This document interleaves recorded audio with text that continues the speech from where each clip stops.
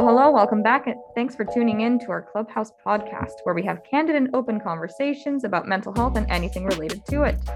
Our clubhouse is located in Richmond, British Columbia, where we support people living and recovering from mental illness. You'll be hearing from both members and staff, where our thoughts and opinions are our own. I'm Andy, and today you'll be hearing from Stuart, Caitlin, Jay, and Janine, with special guest Michael for a little bit. So this podcast, I'm going to explain, is slightly different than our previous ones. We're going to be doing more of like an educational info dump, like Janine likes to say. So basically, we've each done some research on different aspects. The topic is history of psychology. So hopefully you enjoy the info that we've gotten. So I started with looking up information about institutions. So basically, once it got really big around the 1950s, more than 500,000 Americans were confined to these state psychiatric institutions, totaling around 37,000 people. And right now, obviously, it's different. It's more short-term inpatient units as opposed to long-term stays kind of thing. I found out that the main person responsible for it, her name was either Dorothea or Dorothy Dix. She was mostly responsible for the mass construction of the state mental hospitals in the 1800s. It started with the mass immigration from Germany, Ireland, and Italy. And she stated that people's mental health was incredibly important, which is yay, good for her. And that's when the mental health asylums began in the States. Any questions so far? We are all good? Can I ask you a question? Yes. No, it sounds good. Well, I have a question. Yes. Might be touched upon later, but what made us move from the antiquated using of institutionalization to where we are now? So I actually do touch on that. Basically, they found out it didn't work. That's a long story. Yeah, long story short, it was discredited. So spoiler alert, but we'll get to that. So the originator for that type of super antiquated type of institutionalization was named Thomas Kirkbride. He founded, it was called the Association of Medical Superintendents of American Institutions for the Insane. It's a really catchy name. It later became the APA. So the American Psychiatric Association. So yeah, that came a long way. So his construction plan for the institutions was the most classic and most used design. It kind of reflected his approach to mental illness, like treating mental illness with an emphasis on exposure to natural light, proper air circulation, which, you know, I would hope you'd get that for anyone, but Didn't think I need to write that down. didn't think I need to write that exactly. So basically, like whenever you think of his designs, it's like this big stately manor in the, on a big field kind of thing, big Victorian style mansion. Yeah, the architecture was very dramatic. And he stated that he didn't think that just because someone had a mental illness that they would have to give up comfort and luxury. So that's great. Didn't think I had to write that down. I know, right? Who would have thought? These people have feelings. They're actual people. Who would have thought? What a concept, right? And then, so by 1900, so the question Michael asked, these types of buildings became discredited as being like actually helpful in that way. And they were too expensive to maintain. So that kind of style of institutionalization got dropped. And also the hospitals themselves became overcrowded. So there was the Weston State Hospital, I think it's in Virginia, was supposed to house and treat like 250 people and ended up with 2,600 people. So a little bit more than expected. Add another digit. Yeah, just add another zero. It's fine. No one's going to notice. And that one closed permanently in 1994. What's that? Okay, so this was in the early 1900s. Mm-hmm. And around, historically speaking, outside of the mental health context, what else was happening around that time in history that might have led to this interest in mental health to spring up? That's not something I did particular research on. However, my guess is that there were other psychologists and other people interested, like other scientists interested in mental health and the mind. And that kind of just snowballed from there. Okay. If I remember anything from any classes I ever took, I think that might be. Yeah, so then these types of hospitals that Kirkbride started up are now closed and patients are now treated for mostly around a week. And then they're typically discharged back into their community, whether for better or for worse, because unfortunately, sometimes they might not have a stable place to live. And so that was kind of, I guess, a benefit of the quote unquote benefit of the Kirkbride type institutions. But that's where we are now. And that is the end of my research. Oh, thank you. Oh, too kind. Good. So yeah, that's where we've gotten. Giant mansions to, The mansions sound nice. the mansions don't sound too bad. I don't know about you guys. It can be a fun experience. You can wander the halls at night, maybe visit the vending machine. You're turning into a ghost, I guess. Yeah. Victorian Victorian era ghost Was it really a ghost or was it just me all along. Wait, what if I'm the ghost? What if we're all ghosts? What if this is like the Sixth Sense? We were always actually dead. Maybe we do need to go to the mansion. Maybe we do. I wouldn't mind. Let's go to a mansion now. I'm down. All right. So Speaking of mansions, I gotta go. You gotta go buy a mansion now? Have fun. are we invited to your mansion, Michael? Yes, on the 32nd of January. Oh, love it. Perfect. Thank you. All right. Special guest Michael has now left. Edit that. Yeah. Okay, Caitlin, you are up next with your topic. Please present your topic and what you've learned about it. My topic is lobotomies, like the lobotomy treatment.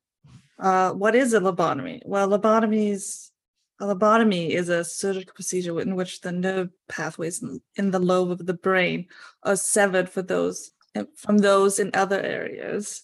Freaky, scary procedure. Doesn't sound like it should be a real procedure, No, it doesn't. but it was. What was the purpose? Well, lobotomies have been used as a radical therapeutic measure intended to calm patients with mental illnesses like schizophrenia and bipolar disorder. When was the first lobotomy performed? Well, the first one was performed in like the 1800s when some Swiss physician, I can't pronounce his name, Gottlieb, Gottlieb, Say it with an Burkhardt. accent. Yeah, say it with an accent. Maybe say it like Oh, with a no, French that- accent. I can't.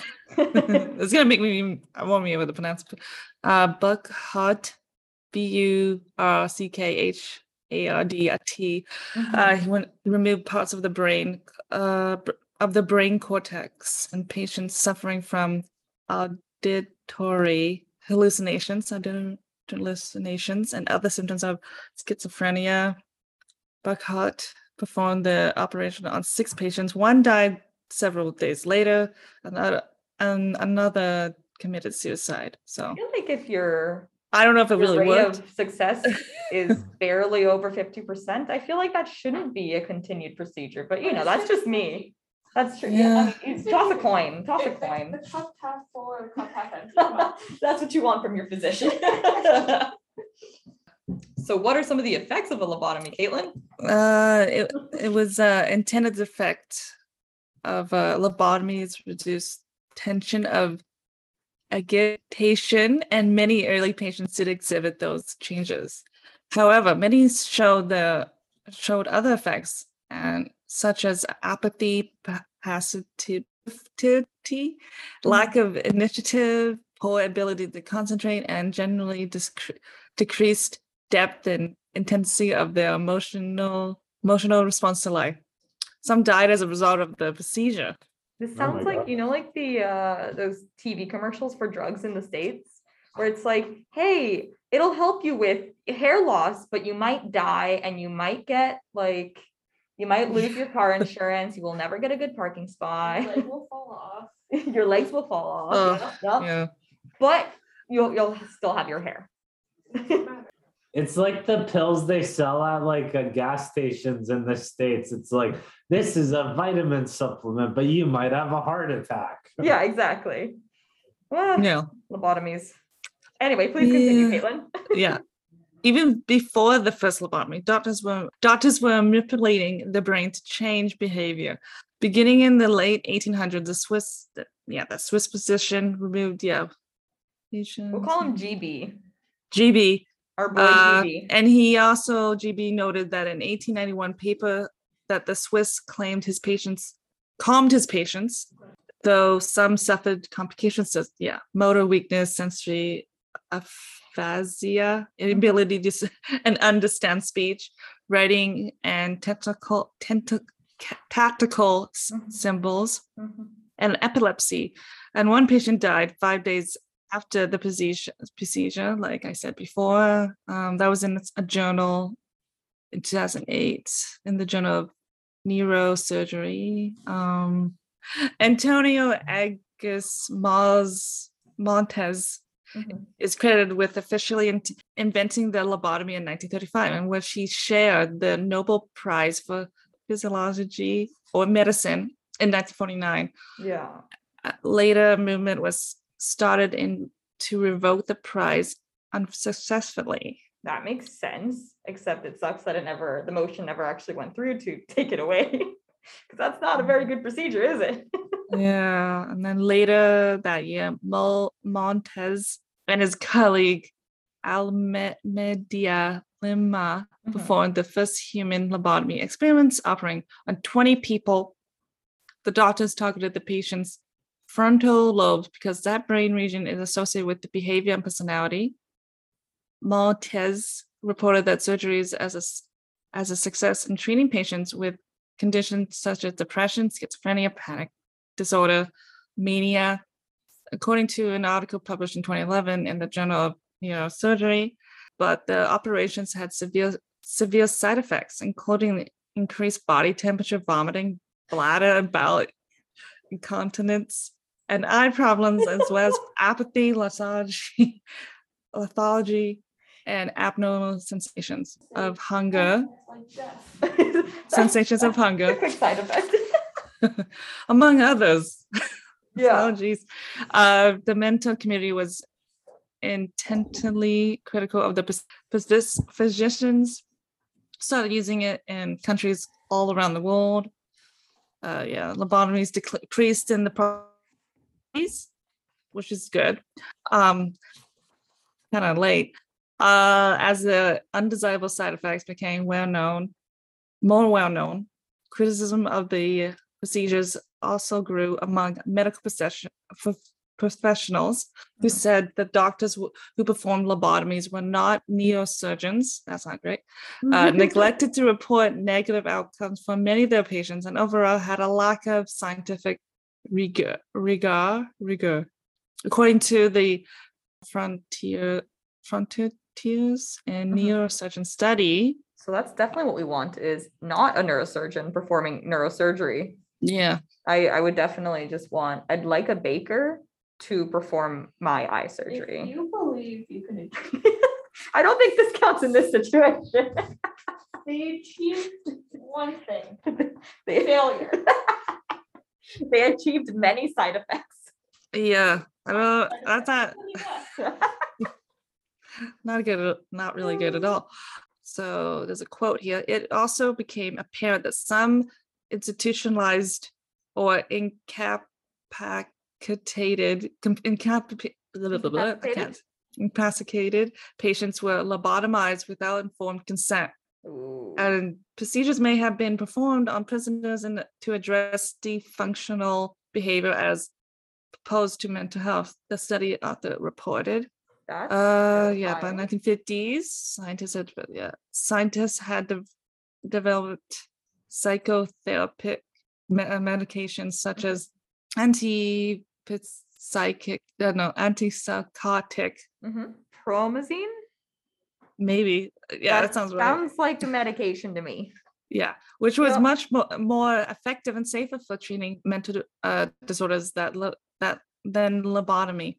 Nowadays, mental illness is primarily treated with drugs and psychotherapies.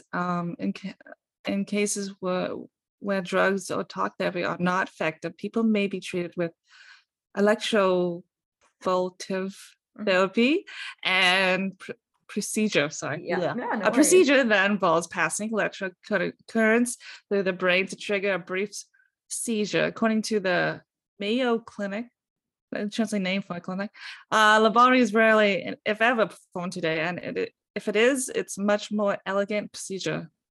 Luna Oh. said, "You're not going in with an ice pick and monkeying around. The removal of the scientific brain areas, psychosurgery, is reserved for treating patients for whom all other treatments have failed."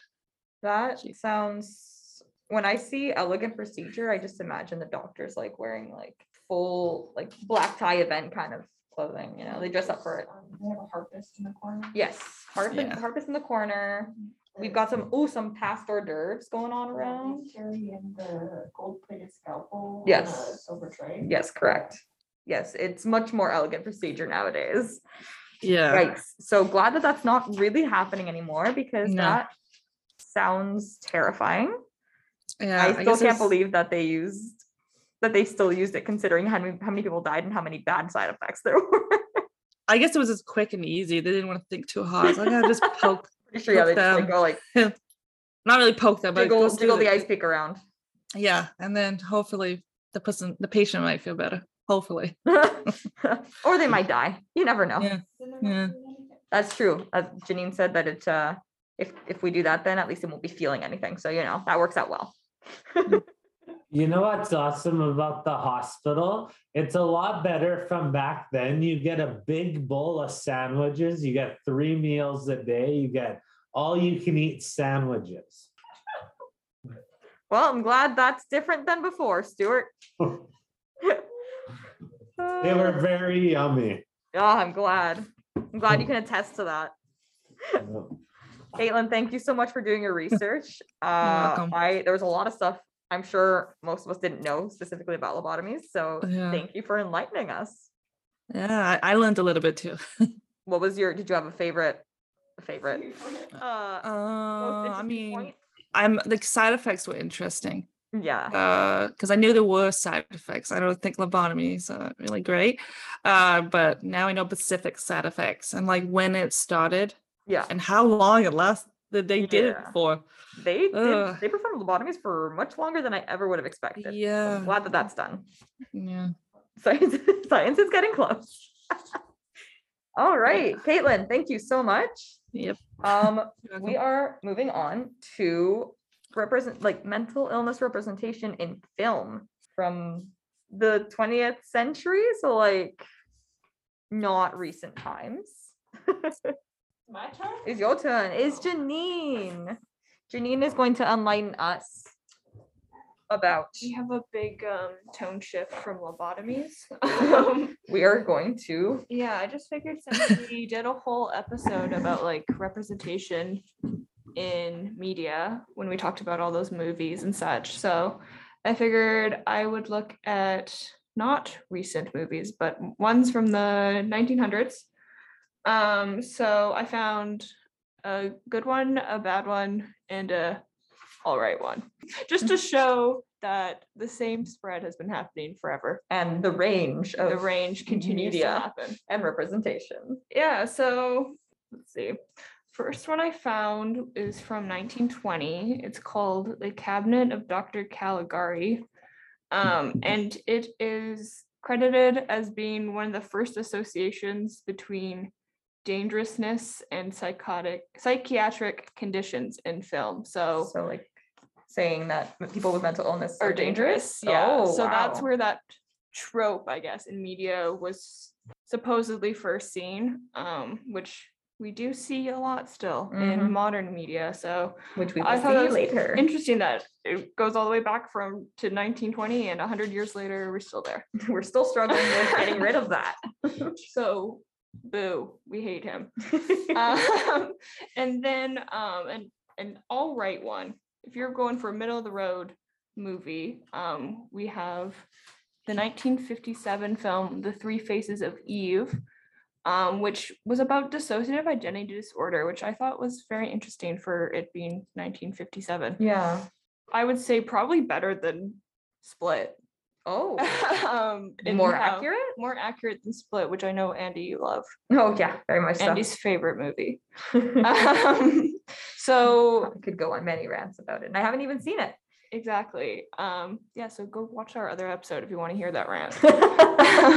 But The Three Faces of Eve does address dissociative identity disorder.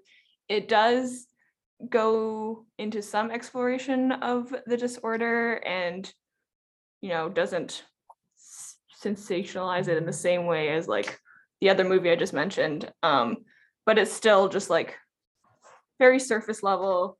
It's still for entertainment, which I mean, I don't think you can avoid in this industry. Yeah. So It is a movie after all. It is a anyways. movie. Yeah. Could be worse, could be better. Therefore, Um, it meets expectations. Meets expectations. It won an Academy Award though for Oh, its time. I mean, that is still pretty impressive. Yeah. And like, if you're saying that, I mean, this was what, 70 years ago, close to? Math, yeah, I don't know math, something like that. but the fact that this is still more accurate than movies that we have now Made in shows a lot. 2019, 2020. Something like that, yeah. Split? Yeah, I don't That's- remember. That's saying a lot. And then lastly- I found supposedly a really good representation of mental illness in media is a 1948 movie. Hmm. So this one's called The Snake Pit, and it's about someone with schizophrenia, and it basically the plot is like how she goes to a mental hospital and how she has to go through treatment and all that, but is not like a scary mental hospital. It's like an actual kind of objective view of her journey in recovery. And a lot of the psychiatrists during that time, they actually said that they give the movie a green check mark wow. for how it showed, the quote, the real complexity and scope of treatment during that time, which is good. It's That's considered a very progressive film. I've never seen it, so take this how you will. take it with a potential grain of but, salt. Yeah, the most interesting thing is apparently this movie was a springboard for many mental institutions in the United States changing their methods. Wait, so because of the film, A lot of like, mental hospitals were like, oh, maybe we shouldn't be doing it this way. We should do it that way. wow, that's actually Apparently, that's really impressive though. that's what I said in quotations. Big claim, but okay. Apparently, it's supposed to be at least 7 states, I guess, got inspired from this movie to improve change their it. conditions in their own mental hospitals. That's really impressive. Good on that movie, if that's the case. So yeah, 1948, they figured it out, and then somehow we went downhill to where we are now. How unfortunate. Yeah, I think it's just interesting that we did have it figured out, and then we also had it very not figured out, and we are still In that, going in that roller coaster. yeah, I think it's like the pendulum has swung too far the other way, and it's just more sensationalized at this point. It is. We're going back to the 1920, 1920 version. which Janine has dubbed "Boo Tomato Tomato." Boo! Tomato, tomato. Yeah, that's what I got. Thank you, Janine. That was actually really interesting. I had no idea, especially like the movie in like 1948. The fact that it actually changed. Yeah, I wonder how Things out. accurate that is. I'd like to look into that more. But that's really cool. The only state I remember was Wisconsin, so maybe that's a good place to start looking. All right, we'll look in Wisconsin and how it changed in 1948 Mhm. based on this movie. Awesome. Thank you so much, Janine. Now, contrasting that, Jay over here is going to talk about a more recent movie and how that has portrayed mental illness. Jay, take it away. Thank you. History deemed mental illness as a demonic possession and witchcraft. Even in the present times of 21st century, the media portrays mental illness as abnormal and evil. An example would be the movie named Beautiful Mind. It is about a mathematician named John Nash undergoing some symptoms. So this mathematician hears voices, or so he communicates with an entity that is deemed to be scary, evil, and demonic. I too can relate to the mathematician, just like him. My diagnosis started when I was 19 years old. That was during my college years, on my second year, and I started attending college when I was 18 years old. And for me, I'm really grateful for the education because through the education, my thoughts, emotions, and behavior are okay. That being said, I'll state that normal is actually overrated. Very good point. Normal is very subjective. In the movie, as well as in the field of psychology, the ability to hear voices and experience visual hallucinations are believed to be delusional. To me personally, I interpret voices and other hallucinations as God-given superpower. Hearing voices and seeing stuff sound completely drug-free high reactions. When I first experienced the inner symptoms, I too was scared. I couldn't differentiate reality. There were times when I lost my moment, but as I got to live with it, I was able to manage my mood, mind, and emotions. I did some research for this episode's podcast, and what scared me most is how specialists define mental illness. They label those who experience mental illness as less educated and other demeaning categories. Even in the movies like Beautiful Mind, mental illness is perceived as negative. I would like to state that the diagnosis does not define an individual, and the media over exaggerate diagnosis is what time to change perspective and descriptions. History repeats itself. It would be great if we set a new story to rewrite such history. Very powerful statement, Jay. That is, and that's literally just comparing to what Janine had said. The fact that back in 1948, we were able to see one of the best representations of mental illness and it changing the outside world in the States. The fact that we're not able to do that now is pretty sad. So very, very good point. I actually haven't seen A Beautiful Mind though, but I assume that, yeah, not a very good representation then. And it's a movie I can relate. So Yeah. there's parts I really like, the parts I don't really like. So it's a bit of Bit of mix of- both bit of then. yes. Makes sense. What would you give it out of 10? Mm. Overall? 8.5. Oh, that's still pretty good, actually. I mean, it could be a good movie. Yeah. Regardless of. The how it is, representation yeah. or the stigma it portrays, yeah, that makes total sense. Well then, yeah, people can give it a watch and determine for yourselves. Yeah, I gotta watch it. I've heard of it. Yeah, I've heard about it too, actually. I just never really thought about watching it. So now I am inspired by Jay. So thank you, Jay. Thank you so much for doing that research You know, too. do a movie night and watch that terrible 1921. Yes, also, yeah, guys, you're all invited, our listeners out there and all of us in here. We're gonna watch The Cabinet of Dr. Caligari. And we're gonna laugh at it. And watch how people with mental illness are. Yes, we'll watch that. It's gonna be great. Boo, tomato, tomato. And with that, we're gonna move back into I believe we're gonna go into treatment, Modern day. modern day treatment with Stuart. Thank you again so much, Jay. Stuart, take it away. I wanted to say thank you for sharing, Jay. That was interesting to learn about you, and I enjoyed your perspectives on things. It's very positive. I was studying a bit about treatment, and I kind of was found an interesting fact that healthcare in Canada is governed by the Healthcare Act. I learned that some goals and objectives are to provide protection, promote and restore mental health and physical health with reasonable access to healthcare. I find that very interesting because I was not aware how much they want to focus on well-being. A couple ways we could find to see if we need help, because we all sometimes go through things in our life. Mental wellness can have a lot in common with each other, but they can also be very different in ways. Symptoms of unwellness could look different on an individual basis and can be different from person to person, just like a physical illness.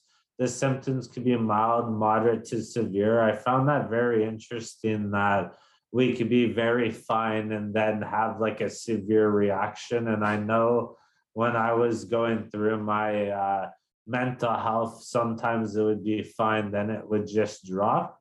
A couple of key symptoms to look for would include changing to your usual eating habits, changes in your usual sleep patterns, or probably, for example, unrealistic worries or fears around things in life over situations.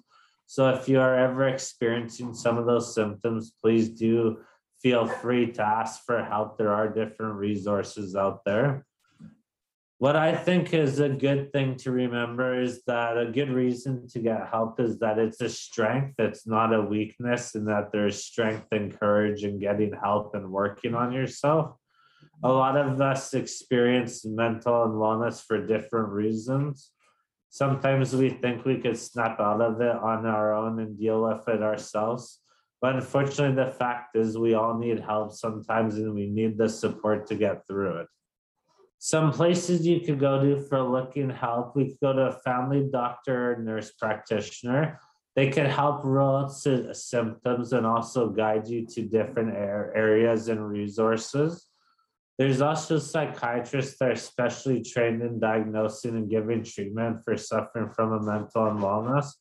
I know, for example, when I was a younger teenager, I kind of just pretended everything was fine and didn't realize that I needed help and was kind of not recognizing my own depression and schizophrenia and things like that.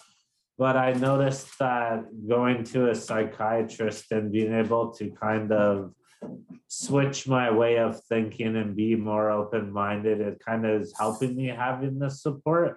So I definitely recommend anybody to try it out if you'd like the help.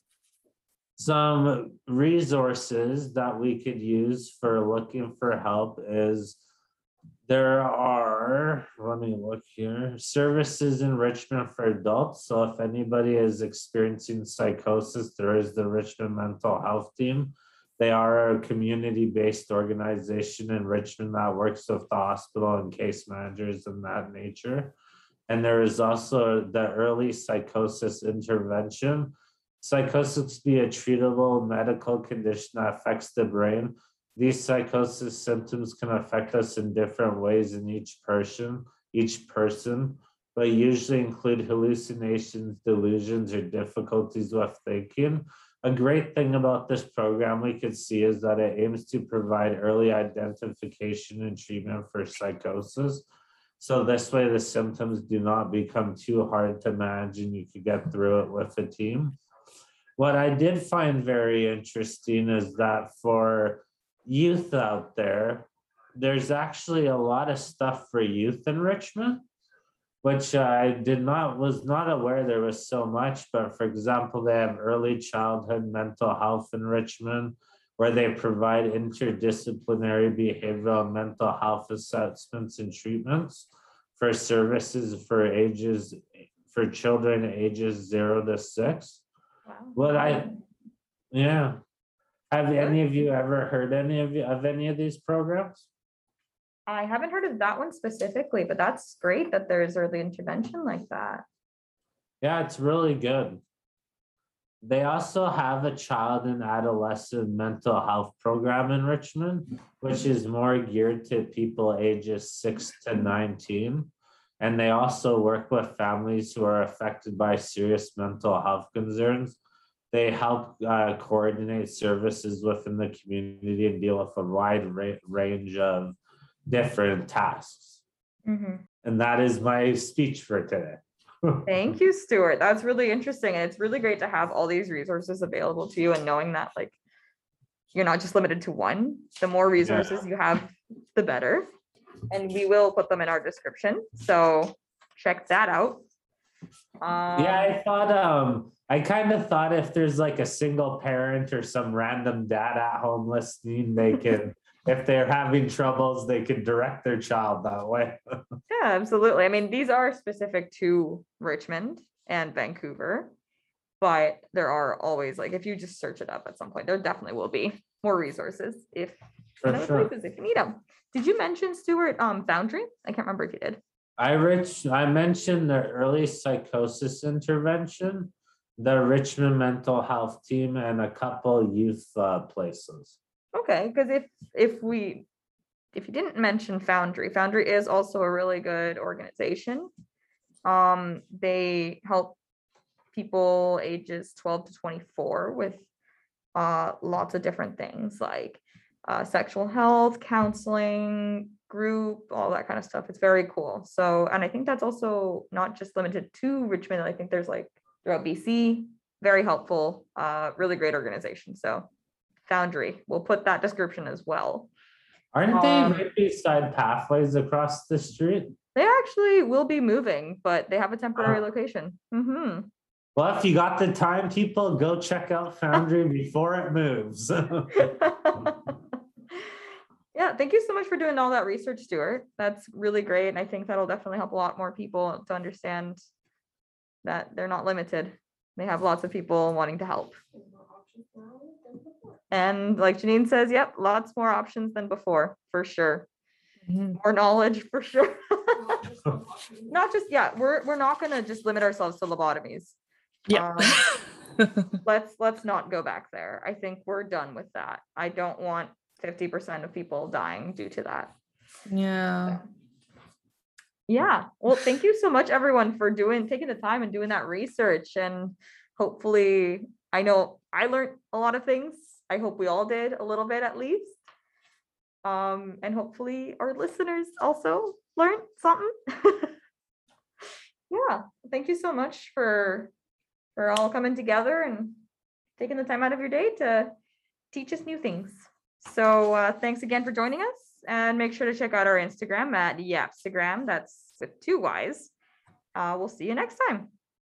Yeah. Bye. Bye.